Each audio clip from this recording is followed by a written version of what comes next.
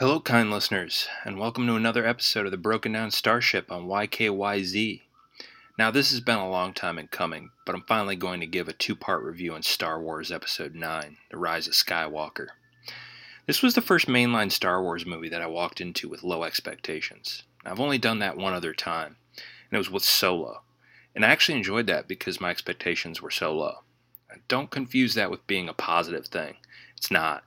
A movie that ends up being watchable because you expected it to be horrible is not a good movie.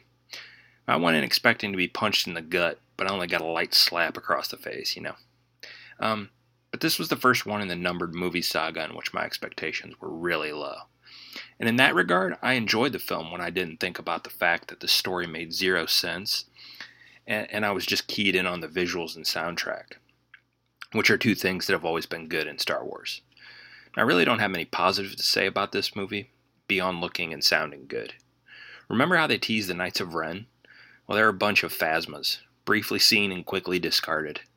And the whole thing with the Sith dagger, I saw this gimmick before in the Goonies and City Slickers, right down to where Rey holds it up to the horizon.